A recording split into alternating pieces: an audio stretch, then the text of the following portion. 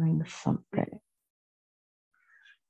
Damn, give a girl a warning. I mean, I can edit. I know. That's all. I know. Okay. Do you want me to start? Go for it. I'm a very merry man of all of it.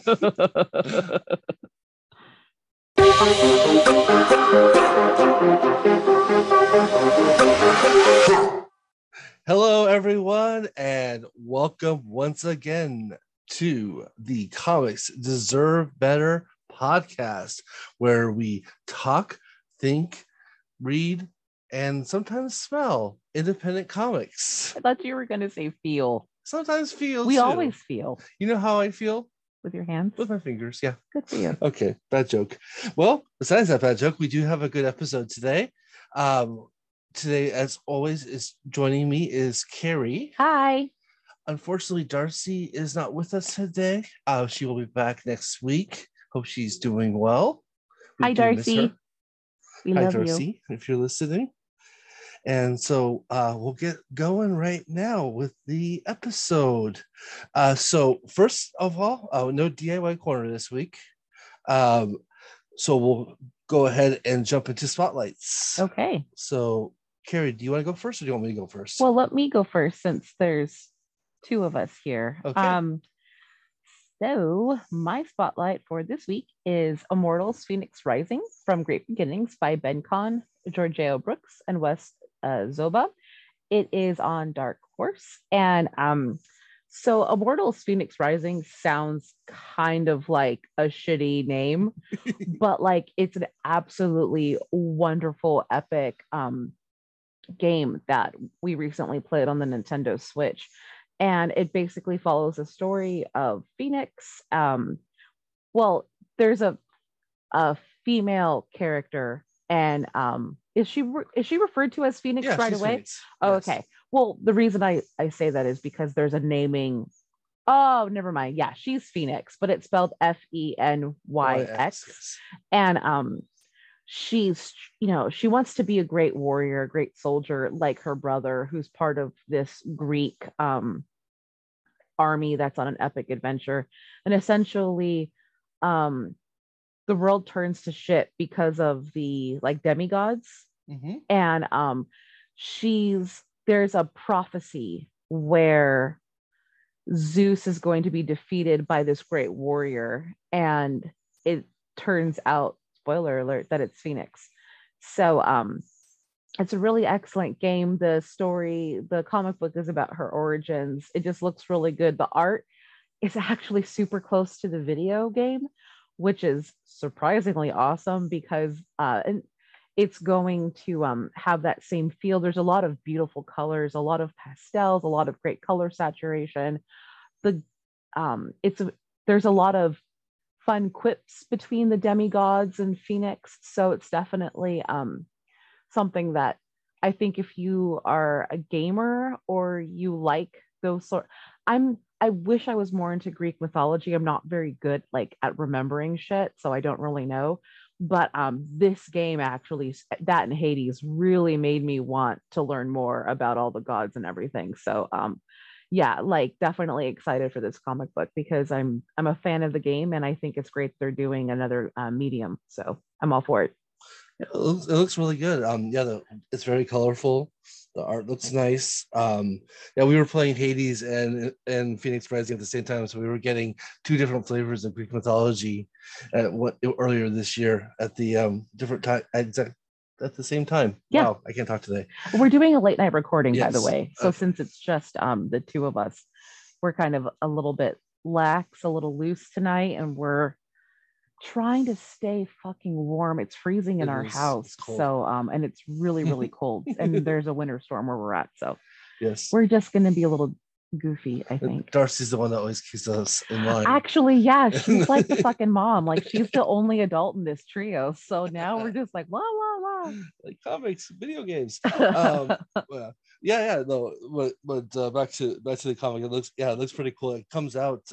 I think it comes out actually the day after this episode comes out. So yes, definitely going to be on the pick list for the week.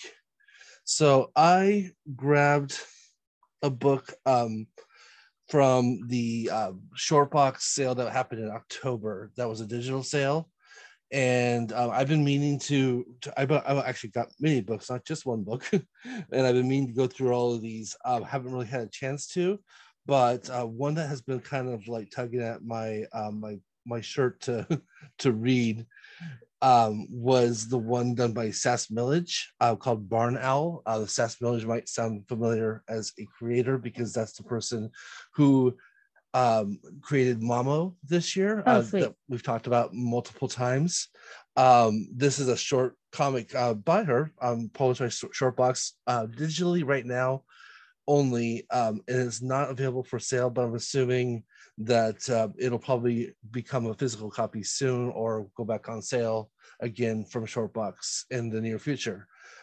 So as expected, the art is wonderful. It's the art is very reminiscent to the same art in Mamo, and even with the little round cheeks, the colors on the round cheeks, so that that the characters in Mamo had. Awesome.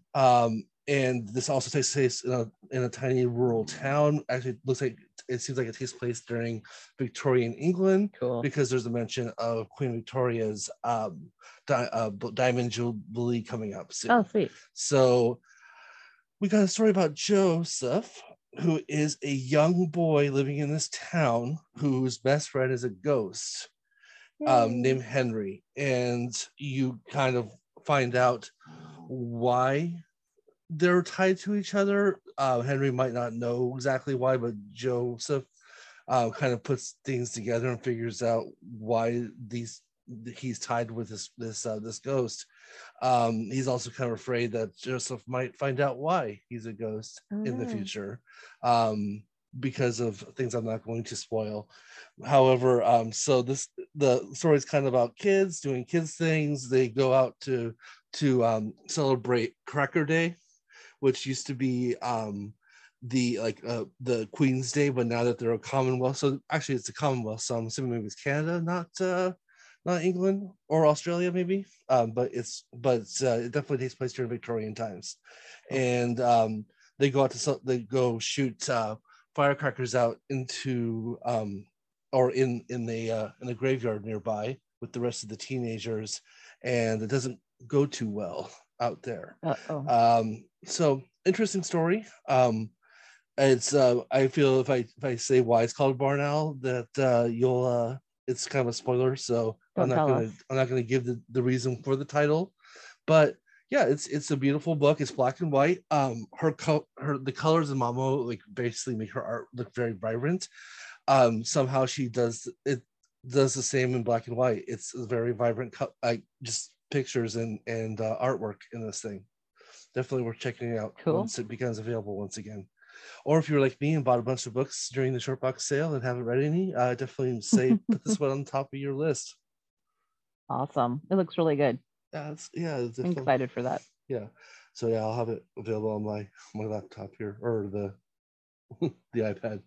Okay. Hey everyone, it's Brian popping in for just a moment. You'll hear us say, hey, maybe we should put this on a content warning, which we decided a little too late during the recording. So I'm just adding this content warning. If you know anything about Ed Gein and his exploits, then you know what you're in for. But we try to keep it classy, but yes, there's a lot of talk about murdering, grave robbing, mutilation, all of that fun stuff, which I'm using sarcastically, and I hope you all know that. So please be advised, and I hope you all still enjoy if you want to listen. This goes towards the end of the podcast. Maybe like skip to about 5 minutes until the podcast is over if you want to skip all this. All right. Thank you, everyone. I'm out. Well, so I guess that actually just brings us into the main meat of the episode. I fucking love how this train is just going in. It's going through it. So this week was Carrie's choice. and she had chose the book Did You Hear What Eddie Gein Done by Harold Schechter and Eric Powell, which was published by Eric Powell's comic book company, Albatross Funny Books, not Funny Brooks. All right. Okay. So, Carrie, do you want to kind of go over the story and also why you picked the book? Sure. So, as you guys know, this season I've been trying to do Ookie Spooky, and fun fact about me is I love serial killers and learning about them, and not like in a weird way. I guess I should have worded that differently, but like I like to read about them because it's the only, how do I say it? It's like it's a way of being able to process my own trauma in my life. I know that sounds really weird, but if I read about serial killers, things in my life look less shitty. So I'm like, okay, I like to read about like these really horrible murders and stuff. And really, it's the only way I can do violence. I can't watch it, but I can read about it. So, and I also listen to true crime podcasts. Most notably, and sorry, Darcy, if you're listening, most notably, I listened to Last Podcast on the Left, and Marcus and Henry are big comic book nerds. For those of you who maybe listen to it or catch a couple episodes, and they heavily have featured Harold Schechter's true crime work as part of the references, or as part of the resources for a lot of the stories that they cover, especially like what they dub quote unquote heavy hitters, which are usually the episodes where they're going to go over a lot of like really gruesome details, or a lot of killers who do gruesome things, because they go in detail and they go in depth. So I've always liked, from what I've known of Harold Schechter through that podcast, I've always liked what work he's brought to the table. Not that it matters what I think, but so when I heard that he had basically done like a factual count by like a factual like day by day account of the Eddie Gein murders, or the crimes, I was really interested, and also we're big like Hellboy fans and the Goon and stuff, so I do like Mike Mignola a lot. So the Eric Powell, they were quite the duo for quite a while, so I love the artwork, and I knew the two names going into it, and I know maybe like 30% about Ed Gein. So I learned a lot more through this. And if you do read this book, one, you really have to like words. A lot of these pages are mostly lettering. The art's beautiful. It's grays, it's a light beige, it's it not a lot of color. It's very bleak. But if you know anything about Ed Gein, he was a very bleak person. So basically this story starts like in 40 or 45, when they're digging up a grave, and they're like, no way, he didn't go and take out a body. That's a bunch of bullshit, blah blah blah. So as they're re-digging up this grave to see if there's a body in the casket or not, they're going through what the life of Ed Gein. It's a 200-page plus book. I'm not going to give you a lot of detail. All you have to know is that Ed Gein's mother, Augusta Gein, was a bitch. Monster. She was an absolute monster woman. She hated men. She hated her sons.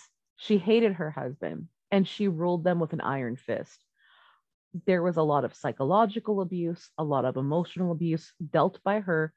The father would fight back physically, and he would drink. So he was absentee as you can get.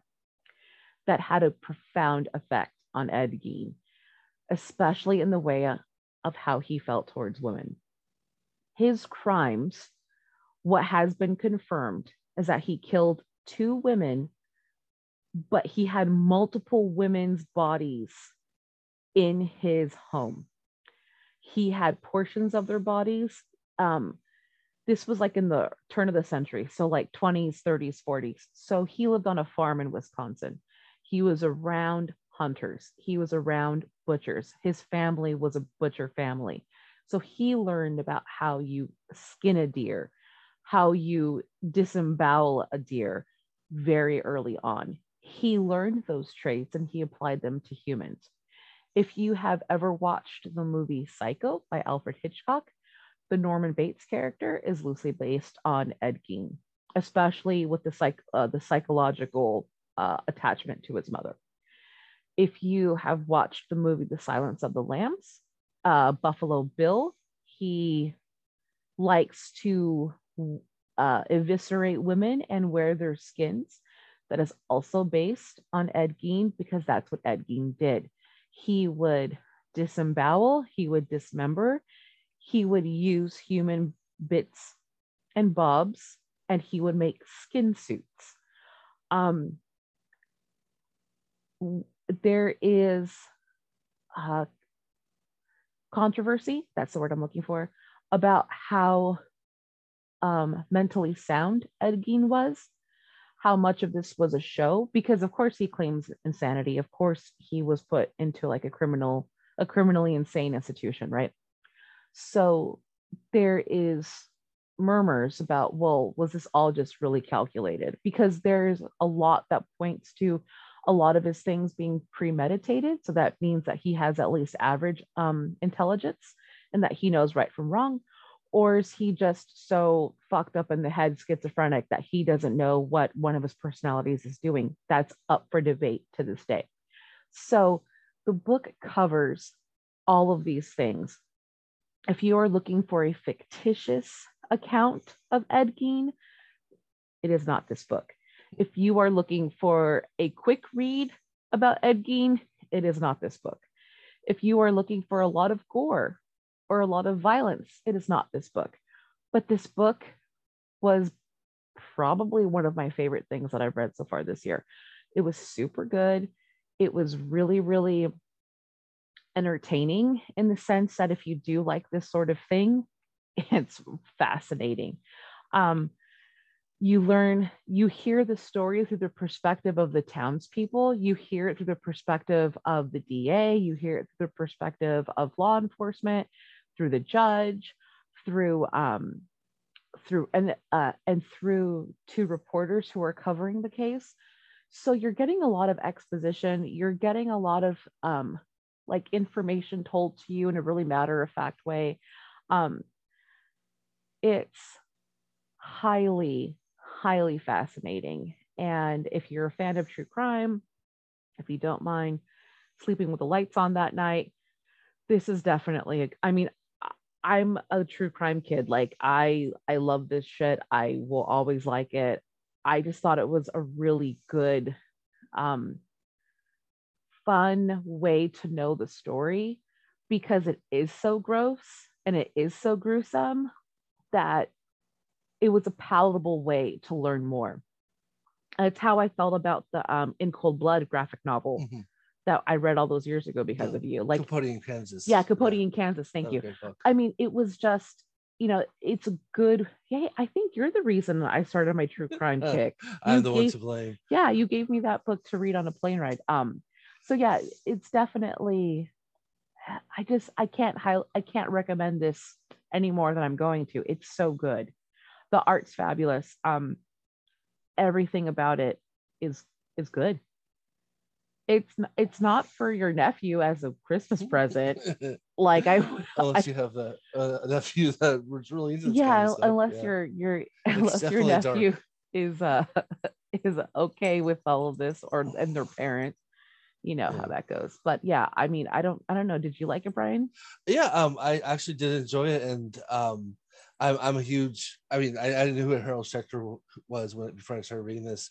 I obviously knew who Ed Gein was, and Eric Powell has always been one of my favorites. Kind of like whatever Eric Powell writes or draws, I have to check out because I love the Goon. It's always been one of my favorites.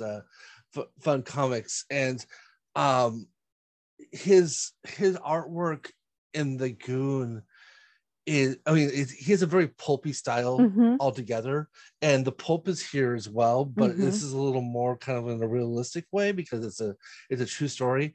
I also I was kind of amazed by his artwork, because in like the Goon, it's all done in colors, and he uses a lot of watercolor techniques to color things, and it kind of adds an extra kind of like feel and step to like the work, kind of like a kind of a dreamy aspect to it. Okay, yeah. And so you can see kind of the same strokes that you would see in watercoloring but in black and white, and it translates well. Yeah, it And does. so Absolutely. yeah, like, so that's kind of amazing. And like it's and yeah, it's, I love when I see an artist that I know his style and I know his, or I know their style. I know like what kind of stuff they do, and I see them adjust for the story.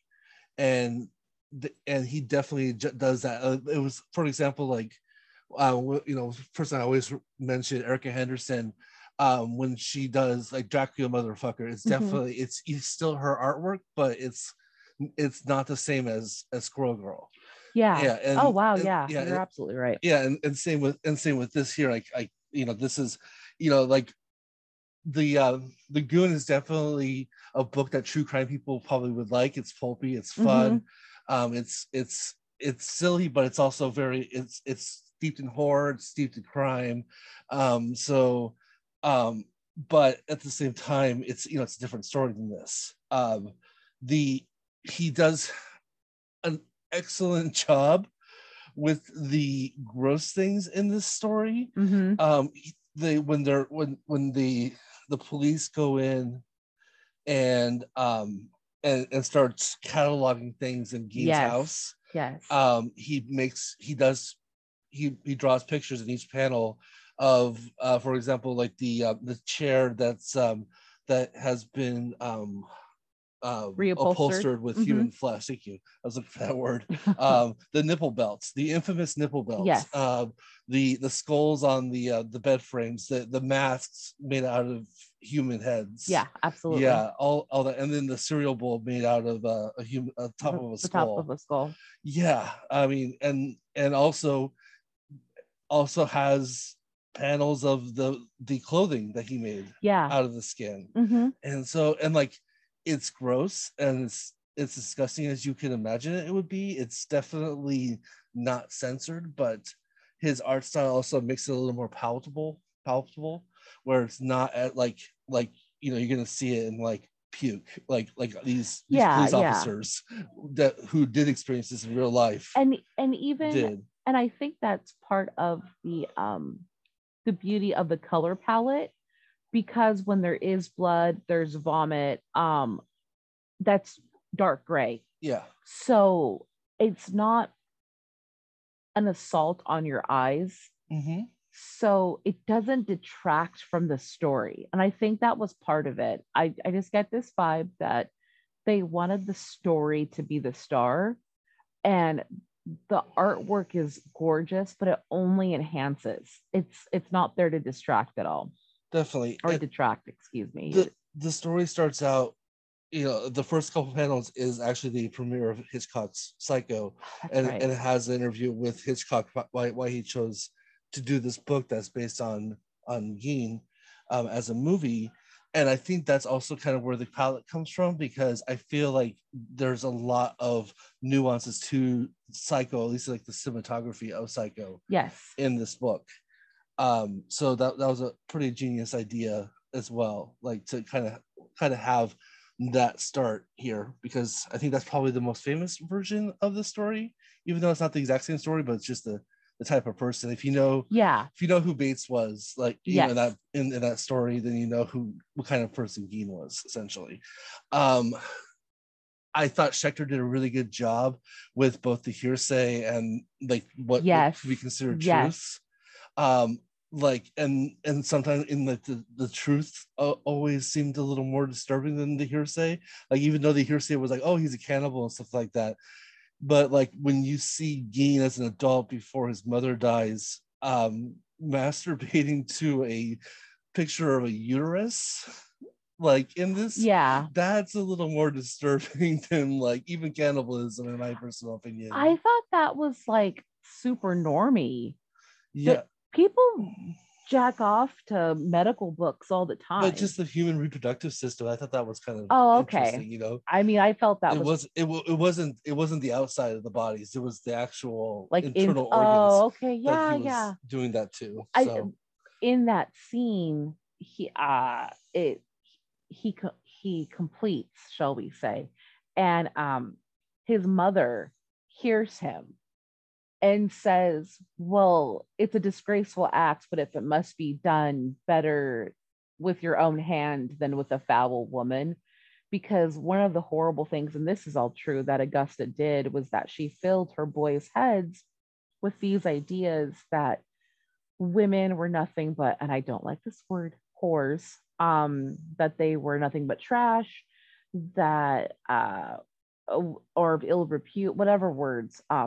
She subscribed to a horrific branch of religion and this ideology where she was really the only holy one. Yeah, she was like the only holy person. Everybody was a sinner, everybody was a harlot or whatever. And so she really pounded her kids with that ideology. And in fact, she even mentions that that her sons are trash, that her sons are good for nothing, that her sons are sinners, and they're children. Mm-hmm. And she's like, oh, you're so, only a mother could love you. She was constantly like elevating her own self to her children. And the older boy, Henry, was like, fuck this, you know, like he very much got away from that as he got older. But there's a really cool scene where Augusta is talking to Ed, and he's got to be between like 6 and 8. And the more she talks to him, the bigger she gets. And it's a really interesting perspective because she's like a giant by the end of these couple of little panels. And Eddie is so small. And so you really understand and you really see how she was becoming this literal larger than life figure for him, where on the surface, he loves her and he respects her and he worships her to a point and idolizes her because mothers know what's best for their boys. But like internally, he hated her because of how she ruled. Mm-hmm. And she was not a good person. And our dog just laid on my headphones, so now I can't move. But ow. Sorry, Johnny. But it's the artwork is just so good, you know. And there's, you know, anything gross, it's not necessarily censored, but it's drawn and it's told in a way where it's not explicit, but it is, you get it, you know, like the masturbation parts and the sex parts. And there's one unfortunate scene where a young Eddie Geen is sexually assaulted by older boys. And that has not been 100% confirmed, but that is a long-standing theory for a lot of people, and that there's enough circumstantial evidence to corroborate it. It's just we will never know if that really happened. But that particular scene is in there, and maybe we should put a trigger warning. I don't know if I said anything that would be like super offensive to anybody. Yeah. But you know, it's, I went in the beginning just because of the topic of the book is definitely an automatic content warning. Yeah, for sure. So I just thought about that right now. Sorry. So yeah, it's just don't think you're weird if you like it, but I personally won't be offended if you don't like it. Yeah, It's definite. It's a wonderful book. It's just not for everybody. it's a good story. It's definitely, if you're into history, if you're into, kind of the psychological makeup of people like this that are basically living monsters, then yeah, it's definitely worth checking out, because it's a very factual account. This is not a fictional take, like Carrie said earlier. Like, it is definitely not a fictional take. And it is written like you would like a true crime novel or a true crime podcast, in a way, Mm-hmm. where they're giving you the facts, Yeah, you absolutely. know and then things that might contradict each other, they contradict each other in the story as well, because it's the public saying things, and then, like, you'll see differently, or you'll see, other opinions rise up, and those opinions, if they were never confirmed in real life, then they're never confirmed in the book either. One thing I will say about the artwork is that um, Eric Powell made Ed Gein look sympathetic. Yeah, You at the beginning of the story, you are like, wow, he's got a droopy eye, he gets made fun of. There's a lot of shit going on that's not good. So you're definitely like, oh, poor guy. But then as he gets older and as he morphs into what he becomes, then you kind of you see the monster manipulate, and then like manipulate and God, that's not how I want to say that, but like it's he it comes out and his face contorts and it's just it's really good. It's just everything was so good about this. I was glad I chose this book. yeah, you can see when, like, you kind of get the idea of when he's lying, when he's trying to Mm-hmm. put on a story. um the one part of the book that kind of dragged for me, because the pacing's so fast in the rest of the book, is towards the end, when it's the interrogations, and it's a lots and lots and lots of text going on at the very end. Oh, okay. Yeah, that kind of dragged for me, because it was just so much, like, Yeah, yeah, sitting and reading, and definitely. it was just kind of back and forth, like 9 panel pages of just reading and stories, and I heard this and that and stuff. So that kind of got slow for me, but Mm-hmm. but it was still absolutely interesting and definitely worth reading through, because, like, you can see his stories change. You can see you can see the plan that he seemed to have in his head on Mm-hmm. how he was going to get away with this, because, like, Mm-hmm. when he gets caught in the beginning, or towards the beginning, like after he kills the person that works at the convenience store. Bernice. Yeah, Bernice. He basically, before they even accuse him, he's like, I was framed. Yeah, yeah, So he absolutely. he like, therefore, like, there's, like, sign of knowledge that what he did was wrong, and that he needs to do something to get out of it. And when you're reading the interrogations, he's like responding with just like, that's right, or like, hard to say, like, oh, and then he keeps on repeating the words, I never killed anyone in my knowledge. Mm-hmm. And but it's never. Which I'm going to use as my Yeah. defense. And but once again, like, brings up the, it's never shown if he did acknowledge that he killed people, like, out of his knowledge or not, like, did he black it out, like, when this happened, and, like, but at the same time, they talk about the premeditation. It's Yeah. he's a Well, very. that was his criminal defense, is that they were saying Yeah. that he was like in a fugue state and that he would go like have these blackout moments. Mhm. But there was too much evidence of there being premeditation Yeah, where you can't all of a sudden say like, oh, I blacked out. Well, it's like then but you weren't, you still yeah. did it. I was in a coma, or I was blacked out, but I went and hid my car 6 miles away Yeah, from yeah. from where this happened, and I transferred the bodies, and I skinned up. Yeah, like, yeah, it's. And at the end of the day, I don't shame anybody's kink because Lord knows we all have them. I don't understand fucking a dead body. Yeah. I honestly don't. I mean, obviously there's like mental illness involved, but like that just baffles me about So yeah, there's definitely necrophilia I in think this. that you hadn't mentioned, like, if you don't know the story of Ed Gein, is that he was also a grave robber, and that's where he was getting these bodies from, was from robbing graves of recently deceased women in the town. Yeah, who were all like larger, heavy set, old gals over 50, which was like 1,000 back in 1940. And Um, because of his that mom. that was like his mom. Yeah.